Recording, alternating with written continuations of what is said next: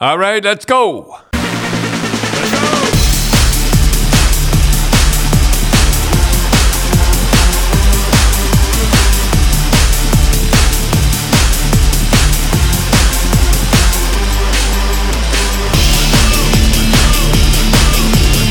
All right, Tim. What are we going to talk about? And we have to talk about Patrick Roy.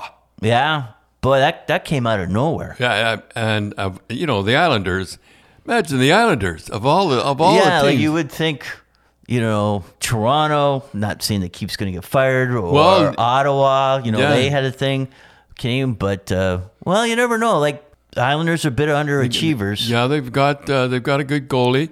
And he'll get them going. If anybody can get them going, it should be Patrick Roy. Wow. Or as you called him on Hockey Night in Canada, Pat Roy. Pat Roy. You were the one that said, well, I don't know about you, Ron, but when I was young and I used to go to the movies, I watched Roy Rogers, not Wall Rogers. Well, that went over quite well. Do you remember that? That went over quite well. Seemed to put that on your checklist of getting people upset. Well, they won't. The team won't fall asleep because he's behind the bench. He's pretty lively. Oh, he's pretty lively, boy. And well, you got to look at it. They're only 3 points out of a playoff spot.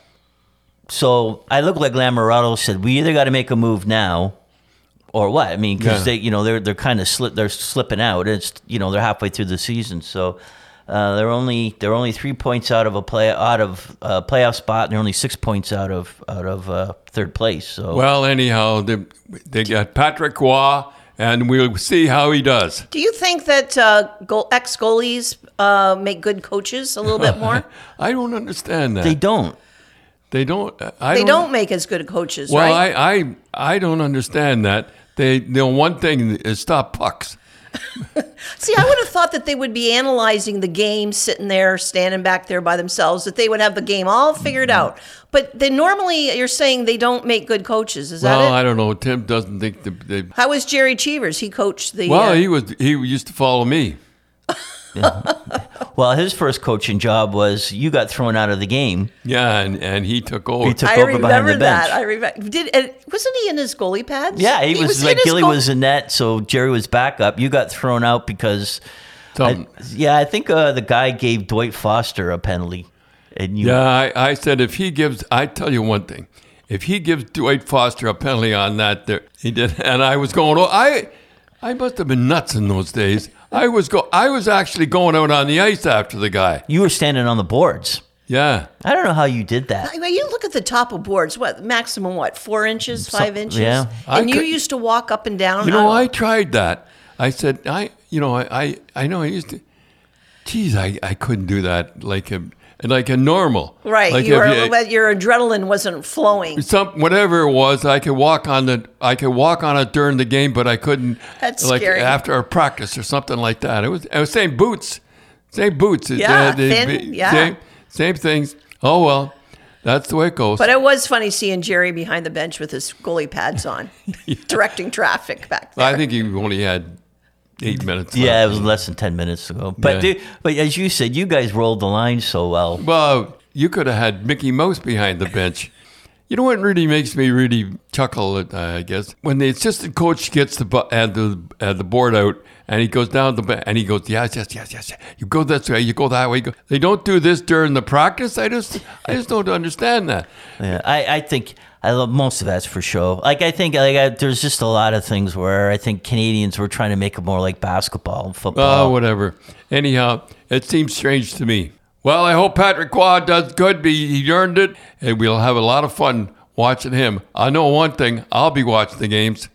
So, Dad, we asked for questions. I think we're up to almost 600 questions now from people. And one of the questions a couple of people have asked, must be Montreal Canadian fans, did you meet and what do you think of Doug Harvey?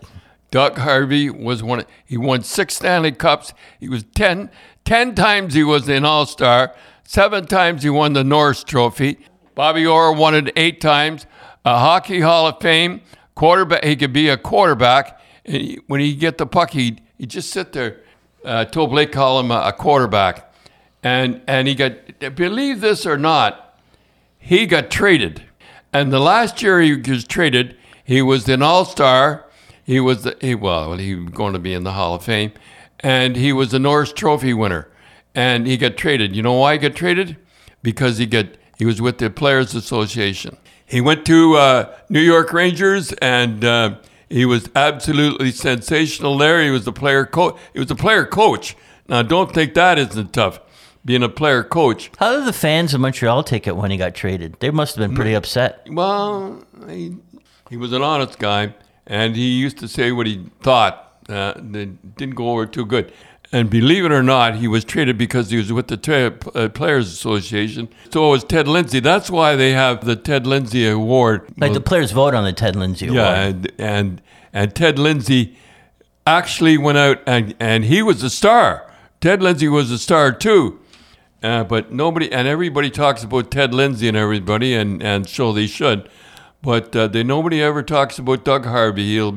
Those guys were the foundation of Willie getting $11.5 million. If it wasn't for Ted Lindsay and Doug Harvey, that wouldn't happen.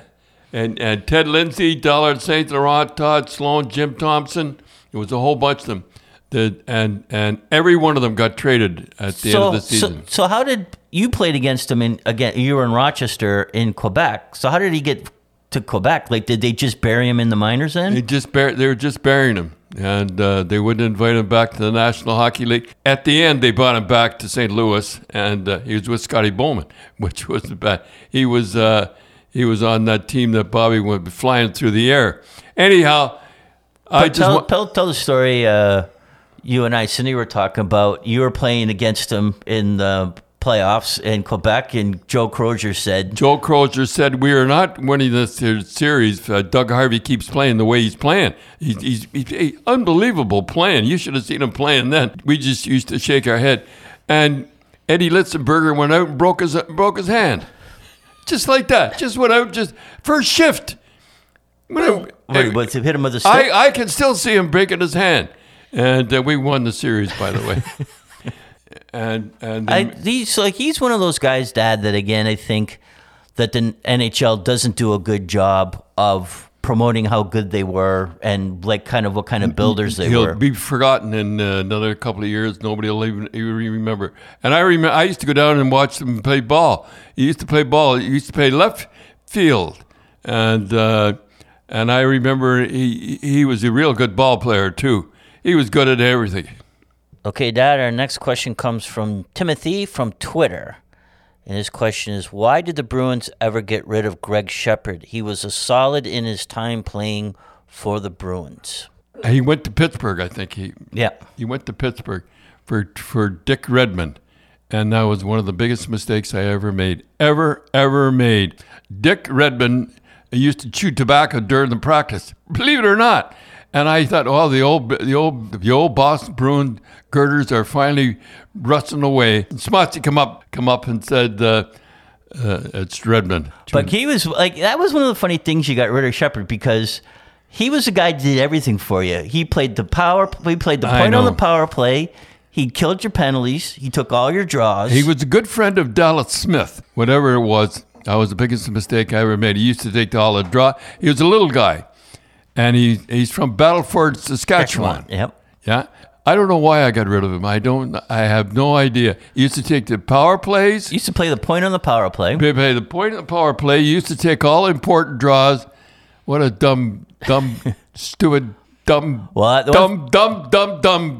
move. Well, I remember we talked about it a little bit before, but he had something going with Dennis Potvin the one year. Oh, yeah. And I remember he kept bothering Potvin. And I went to him and I said, look, don't bother this guy. This guy is as mean don't bother this guy. Because we never had much to do with him. And he kept bothering him. I think he cut him. Oh. He cut him with Shepherd cut Potvin with the stick. And I said, don't bother. Don't stay away from him because he's a mean guy. Holy Dinah, did he hit him one time and wrecked his knee? Yeah, right at the blue line. Yeah, right. What a hit. He deserved to get what he got. We never went after Potvin because Shepherd deserved what he got. Greg Shepherd, why I got rid of Greg Shepherd, I have no idea.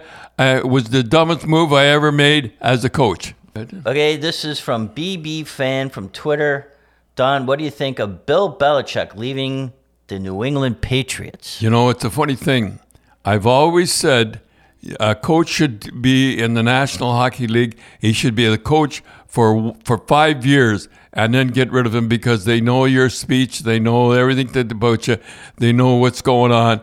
And I left at 5 years, and he should have left at 5 years. And boy, oh boy, he's a good coach. And he kind of had the same philosophy in coaching that you did, is that he just, when he talked to a player, just don't worry about the other guy, just do your job. Yeah, just do your job. I remember in the point, and just cover the points. And I could never get over how guys used to try to cover each other for the points. Like they'd leave one point, go to the other one, and I just cover the point. That's all you have to do. And Bobby Schmutz was the guy that got me on that. Yeah, one thing with Belichick, though, Dad, like Boston guys reporters are pretty tough. And he was kind of gruff with them all the time. He was gruff. And I thought, it's all right doing that when you're winning. But if you start doing that stuff when you're struggling, I don't think he still did it. Yeah, he didn't change. And I think the reporters were getting a little... Let me put it this way to you, Tim. It was time for him to leave. Think he'll get another job? Oh, he'll... Are you kidding? What they're talking about him going to Atlanta. Yeah. He'd be interviewed twice there. Cindy and Dad, we'd like to thank our sponsors, NorthStarBets.com. It's a Canadian-owned and still one of the best places to play in Canada. They have everything you're looking for: slots, live dealer tables, sportsbook with built-in sports betting insight and analysis. And listeners who already have an account with Spreads.ca don't have to do anything. Just sign in to NorthStarBets.com. It's not available in Ontario. We'd like to thank North Star Bets for a very successful contest they had for one of you listeners could win one of Dad's jackets on Coach's Corner. We'll get in more information on the winner as it comes. We've run into a bit of technical difficulty, so we won't be able to answer any more of your questions on this podcast.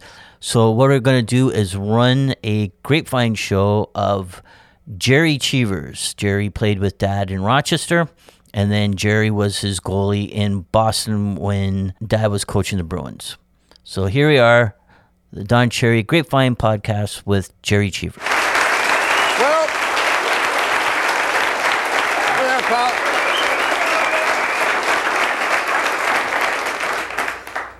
We've come a long way since Rochester, eh?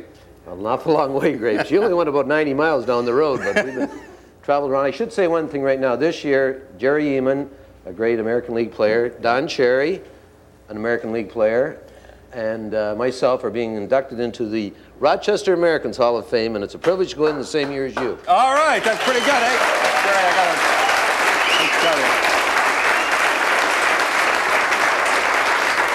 the guy put it in, he says, you're not going in for your playing, he says, you're going in for your coaching. I mean, that hurt, I'll tell you that. I'm a pretty good player. Oh, I played in front of you, I was a pretty good guy. I mean, a few times you get hit in the... You were a good guy. Yeah. I can't argue that. Yeah. Not a good player, eh? You're not going to say anything. I said you were a good guy. I could fight, though. Yes, you could. The greatest fight I ever saw, you and Spider Mazer. I couldn't believe it. That was my first year of pro, maybe my second. You hit each other over the head with the sticks. Yeah. You both in getting stitched up together. I says, I got another 19 years of this to go through. I think I was about 25. That was a good one. Remember Red Berenson now? You remember the Red Baron? Oh, yeah. I gone through my whole junior career, first couple years of pro without a serious injury. My wife presented me with a child the night before, a premature child, weighed 6 pounds, very tough night, and I never went to bed all night. And the first shift down the ice, Red Berenson was a great American League player. He comes down in grapes, and I wasn't sharp that night, and usually when a player come down on grapes, I felt I had to be sharp to bail us out. And anyway, he danced around grapes like I expected, and let a routine shot go, and I missed it, and that was the first time I got seriously injured. I lost all my teeth and 40 stitches. And I want to thank you, or else I would have that's good. I would never been a complete hockey player. Crow made you go back, did he? Joe Crozier? I got stitched up and finished the game. Yeah, stitched up, knocked all... You got benched. I got benched. Well, what else is new? Remember the next day he wanted you to practice. I go in and... You said, go in, Grapes, and ask him if I have to practice. Well, the old Crow, Joe Crozier we're talking about, our coach, who was a great coach, I thought. He had some funny ways. Made you go back out and practice. Pitt Martin, another one. I mean, I remember. That was the safest thing in the world for me, though. I never get hit in practice. Oh, you're not kidding. We'll talk about that a little later. Geez. How about Pitt Martin? That was a scary one, though. I have to admit this one. That was one of the worst injuries I've ever had in hockey. Once again, Pitt Martin was coming down the ice in the American League, and he was about to either go around or through Don Cherry. I couldn't figure out what at the time. And I thought he was going to go around, and I was prepared for that, but he went through him. And I reached out to grab the puck, and my hand slipped out of my glove, and he skated right over my hand. And I think I was out for a good 2 or 3 months there. It was a terrible injury. And now, what do you love best? And I'm going to throw this one at you. And what do you love best? I know back when you played what you love. You love the horses or do you love hockey the best? Well, I love them both equal. We'll put it that way. It's they've gone both together with me all my life, and I enjoy them both. It's if I didn't enjoy them, I wouldn't be there. Royal Ski, what a horse. You're the only guy that ever jinxed them. Yeah. I had a champion horse. Royal Ski, I had a champion horse, and Grapes, he isn't a horse player or horse bet or anything like that. And this horse should have been 2-year-old champion of the year. He won 7 out of 8 races. And the only day he lost was the day that Grapes bet $50 on it, right? Said it's a sure thing, and he lost. I'll never forget that. Remember, Harry, I couldn't tell you the day of the game or something, and Harry, you tell him day of the game. You won three races in a row, and I told you day of the game, and you won the 3 games, and the day I told you and you lost, that was my fault again. Harry was great for that now. What a team you played in Oklahoma. What a team there, boy. My brother played on that team. He sure did, and that was a great team. A lot of guys have gone on, John Paul Parisi. Yeah. Cash, that was when I first discovered that Wayne Cashman was a great competitor and winner in that team. Who else? But Terry Crisp was coaching in the NHL. Glenn Sather was there. Teddy Irvine. I mentioned John Paul Parisi. Peter Panagacko. That was a lot of fun. Jean Pronovo, 50-goal scorer. Jean Pronovo, 50-goal. You're right. Yeah. And boy, you got a good memory. I don't forget. What do you think? I'm a pretty face around here, or what? You got a good memory. Yeah.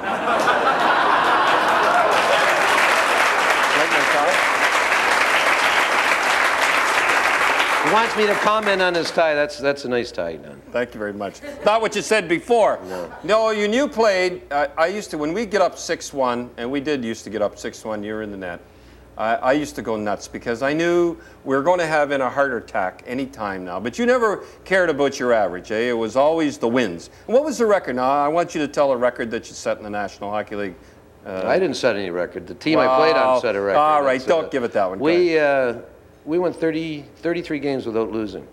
And this is no kidding. Of course, you had... Robert was playing at the time. And I can tell you a story about that record. We went 33 games without losing, and we had first place cinched, and we were getting ready for the playoffs, and our coach, Tom Johnson, decided that he'd rest Bobby Orr and Phil Esposito the night that the streak was broken, and it was 4-0 at the 10-minute mark. Well, that sounds like Tom. Yeah, right. Won't go any farther than that. Okay. Do you remember that game at Philly, that overtime game? Remember that? That was... it's like 2 overtimes. Yeah, 2 overtimes. It was 10-1. I think he had about 60... 10-1. 10-1. That's when it ended. Something like that. Yeah. Oh, not 10-1. I know we missed last call. And it really bugs me. You couldn't get to the bar in time, right? That really bothered me. But you remember that game? That was an unbelievable game. Yeah, and it was an up-and-down game for 2 overtimes also. And we're lucky. I think Terry O'Reilly scored the winning goal. I put him on. But it was your win, no doubt about it. That was one of the fun hockey games I played in too, because anytime you win, and we've all won and lost in overtime, but it's really nice to win. It was nice to beat Philly too, because remember they were the guys that put you out, and they were the Broad Street Bullies. Did we show those guys the next 3 years? We certainly did. Yeah. I didn't know what was going on when I got there, how much you guys hated Philly. But remember the Canada Cup back in '76? That had to be one of your favorite times. Tell us about how you drove the coaches nuts. Well, that was '76, and as we all know, Bobby played in that series, and all the best players. And I could never make a team like that. I was asked to go, and you have to practice hard, and I was not a great practice player, as Don That's knows. putting it mildly, but go ahead. Right. And Don knew that, and he was one of the coaches, and I'm sure that Don wanted me to play and understood me. But the other coaches, Scotty Bowman and Bobby Crum, I think it was. And Al McNeil. And Al McNeil, they just couldn't believe that this guy, I could ever be there too. And he used to steer the pucks into the net for the... And Don always backed me in all their meetings they had, and he must have had meetings every day. And Bobby Crum, he just couldn't take it anymore, so he decided to practice tip-ins with me in goal. and I just fired my gloves and sticks at him and walked off. Yeah, I couldn't take it anymore.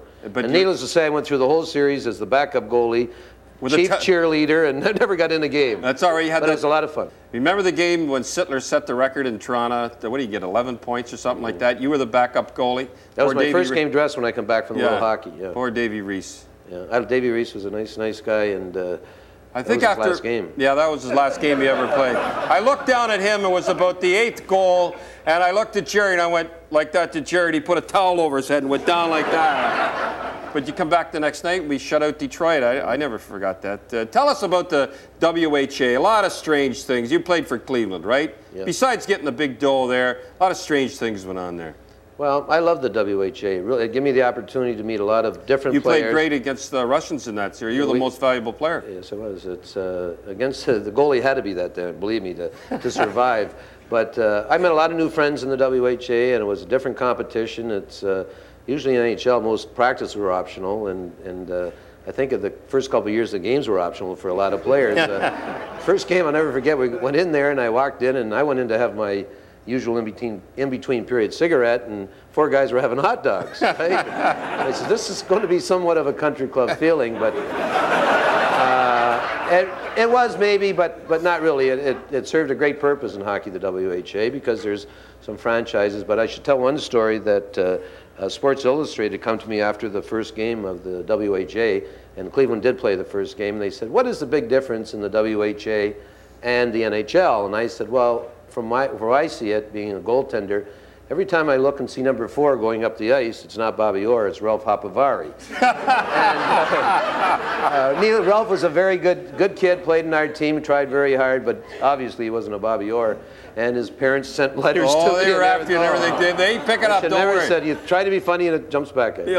Remember George Plimpton? Oh, I loved him. He's a great man. He was, remember Seaweed was... and you guys scared the life out of him, the poor bugger? Yeah. Well, George Plimpton wrote a story on the Bruins. Poor what? Bugger. He's a fighter in England, isn't he? Oh, yeah. So, Pugner. Oh, okay.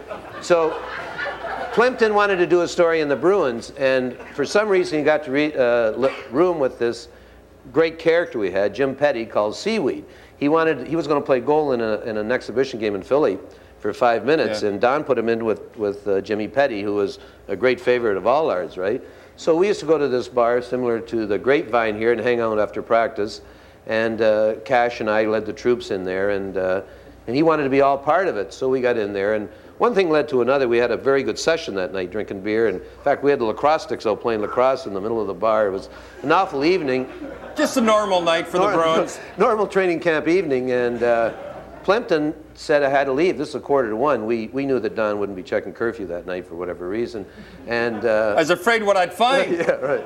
And he says I got to go home because young Jim Petty is a rookie, and I don't want to wake him up and bother him. He's trying to make the team. And we said, don't worry about it. He says no. So he left. So he snuck in, opened the door, crawled into bed, never made a sound, and was peacefully sleeping. And about 5:30 in the morning, in comes Seaweed Petty. Hi, George. How are you? And everything like that. But George continued on.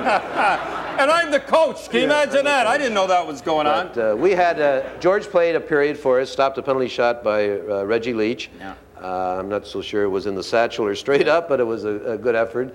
And he went in to get undressed, and then we had the biggest brawl in history of hockey. It was really probably an insult to hockey, too. And poor George, who wanted to do anything to write about it, was in the restroom in the shower, right? That was... it was the biggest disappointment of his life. Right. Tell you the truth. The worst practice player in the world. He used to steer the pucks into the net. You remember that? Remember the time I almost had you go in there once? Well, if we ever got divorced, it would have had to been this time. We had a week off. We had won first place in a bye, and Grape said to me, you don't have to come for practice for the whole week. And I said, well, I got to practice. I'm coming. He says, no, don't go, because he knew I'd ruin practice. The players hated me in practice and everything. And I said, I'm going. He says, no, I don't want you there till Friday. Take a good skate and go play the games. Anyway, I showed up. We warmed up a little bit, and he called all the players to center ice, and he said, you get down the net. And obviously, we were going to scrimmage, and I heard him say something to the players, and there was a little chuckle and all that. And I really didn't apprehend what was going on. Then all of a sudden, Peter McNabb come down in a breakaway, and Peter's a pretty good goal scorer, and he hit me in the stomach, and he raised his arms.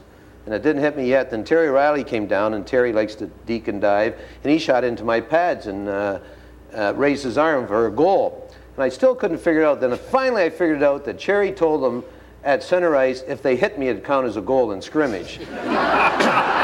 I threw my gloves and stick at him. It was the closest we came to divorce. Yeah, that's true. But, you know, I remember the time I left you in Buffalo. Remember that time? It was one of the genius move on my part.